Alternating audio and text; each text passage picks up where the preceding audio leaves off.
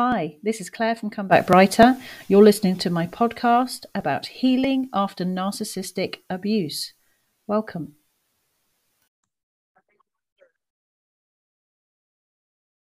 Hi, it's Claire from Come Back Brighter here.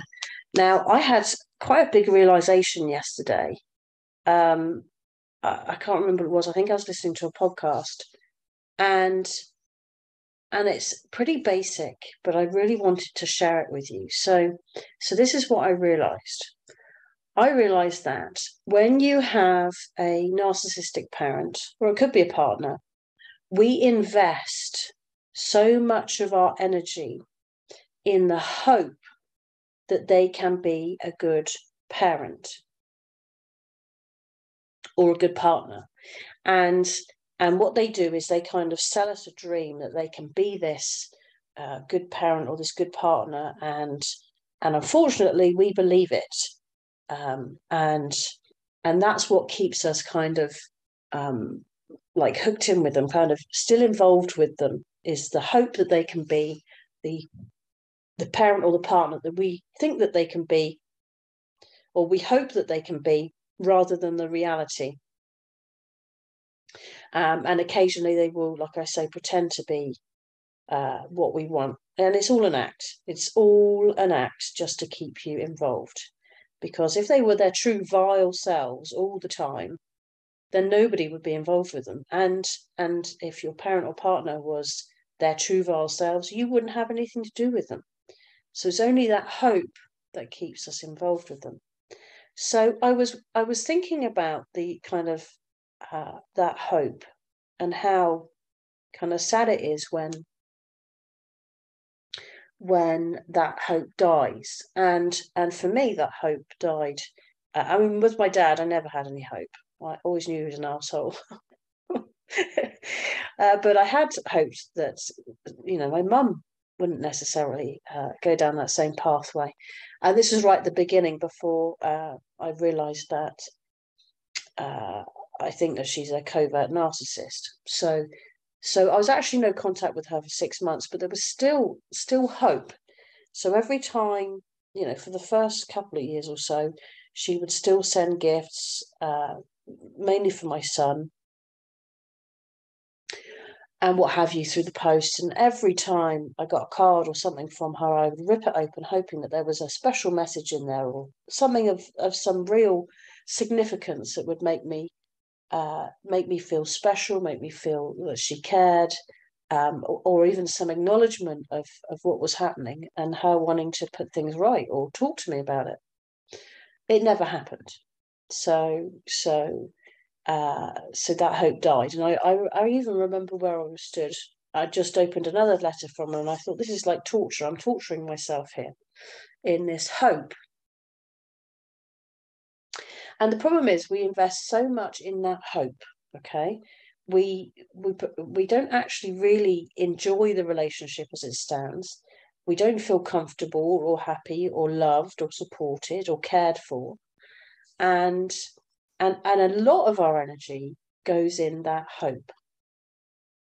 So I was thinking, what happens to that hope when you give up hope, when you give up that hope for the relationship? And what a waste. I think hope is is a strange one. I think it's good, but I do think it keeps us involved with our narcissistic parents for a lot longer than we would probably take otherwise. So I was thinking about all this energy that we invest in that hope. And the thing is, you've got to know when you're ready to let it go, when you're ready to let that hope die or fade or disappear, whatever you want to call it. You've got to be ready. And you'll know when that is. You'll know when that is. It'll feel, you'll feel sad and all the things, but you'll be ready to let it go. So, but I was thinking, what if that hope that you had for your relationship with your parent, which has taken a disproportionate amount of your time and your energy and your thought processes and all the rest of it, what if you applied that same amount of hope to your future life. So I'm so much about it is so much easier said than done. I'm so much about shifting the focus, especially at the beginning of no contact, from your narcissistic parent to, at the beginning, you're like desperate to find out that they definitely have got narcissistic personality disorder. You're spending hours researching, reading blogs, watching videos, articles on forums, all the rest of it, hours and hours and hours spent doing all that stuff. And I understand that's an important part of the healing process, because I think we've all got to work out, we've all got to truly acknowledge that we have been abused. Okay, that's really important. You have to go through that stage. However, you already would have spent a disproportionate amount of your time and energy on your narcissistic parent, right? And this is consciously and subconsciously. Okay, so whether or not you really realize it, they will have been instrumental in a lot of the decisions that you made as an adult, and a lot of the things that you did, and the ways that you behaved, and all these things. So they take an awful lot of energy from you whilst you're in contact with them, and then if you go no contact, they take then an inordinate amount of time and energy as you're trying to work out, as you're trying to validate yourself, I suppose, really, that they are a narcissist, or they have narcissistic personality disorder. And really, that's important, like I said. But there has to come a point when you have to shift your energy and your focus from them to yourself. Okay? And I say this a lot. Thinking about them is a habit that we've formed. Them being on our mind subconsciously is another habit that we've formed for survival. But there has to come a point at which it's actually, you're aware that it is a choice. And you can actually then, when you're aware that it's a choice, you can then choose to shift that energy from them to yourself. So what's this got to do with hope? Now, what I'm saying here, and what I've realized is, if we can shift the hope for our relationship with our narcissistic parent at the right time for us, let that go, let that hope dissipate, but shift that same hope to our future lives for ourselves, then that's got to be a really, really good thing. And especially at the beginning of no contact, when you feel like there is no hope. There is no hope. As you're going through the grieving process, if you can just try to just cling on to that hope that things will be better in the future, then that's got to keep you going. So it's a similar thing. It's about shifting. It's about shifting your focus. It's about shifting your attention and energy. Because I guarantee you that if you spent the same amount of time and energy concentrating on healing, processing and healing after narcissistic abuse, and then creating your life as you did on your parents, so as you did whilst you were still in contact, and as you did post no contact, if you gave that same amount of time and energy into your life and shifting things, then things will move a lot quicker for you.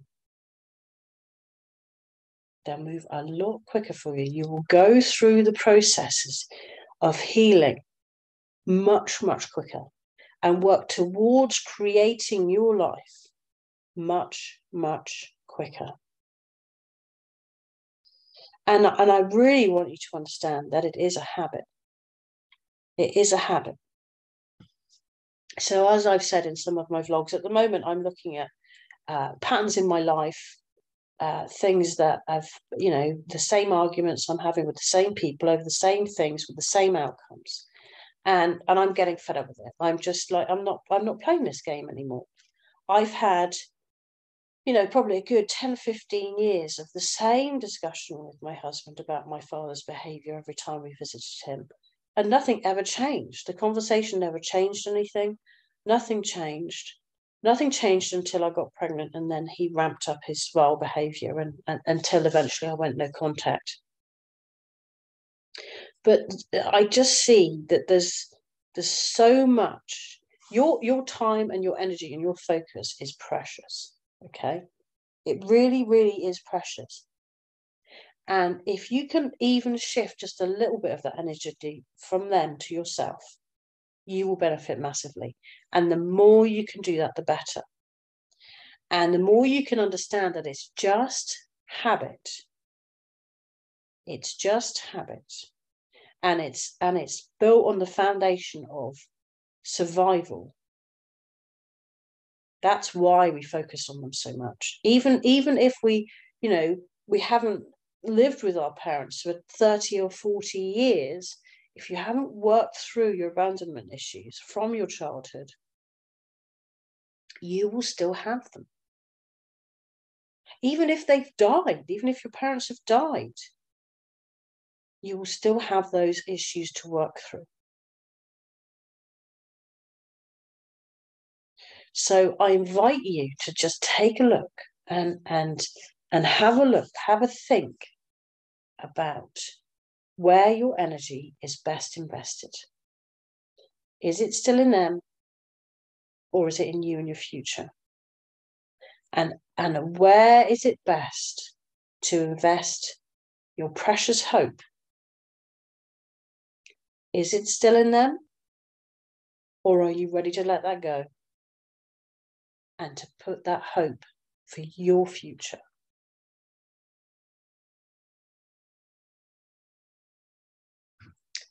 I hope this helps you. If you've got any comments or questions, drop them below. Or if you want to contact me privately, please feel free to email me, Claire, CLARE, comebackbrighter@gmail.com. Take care. Bye.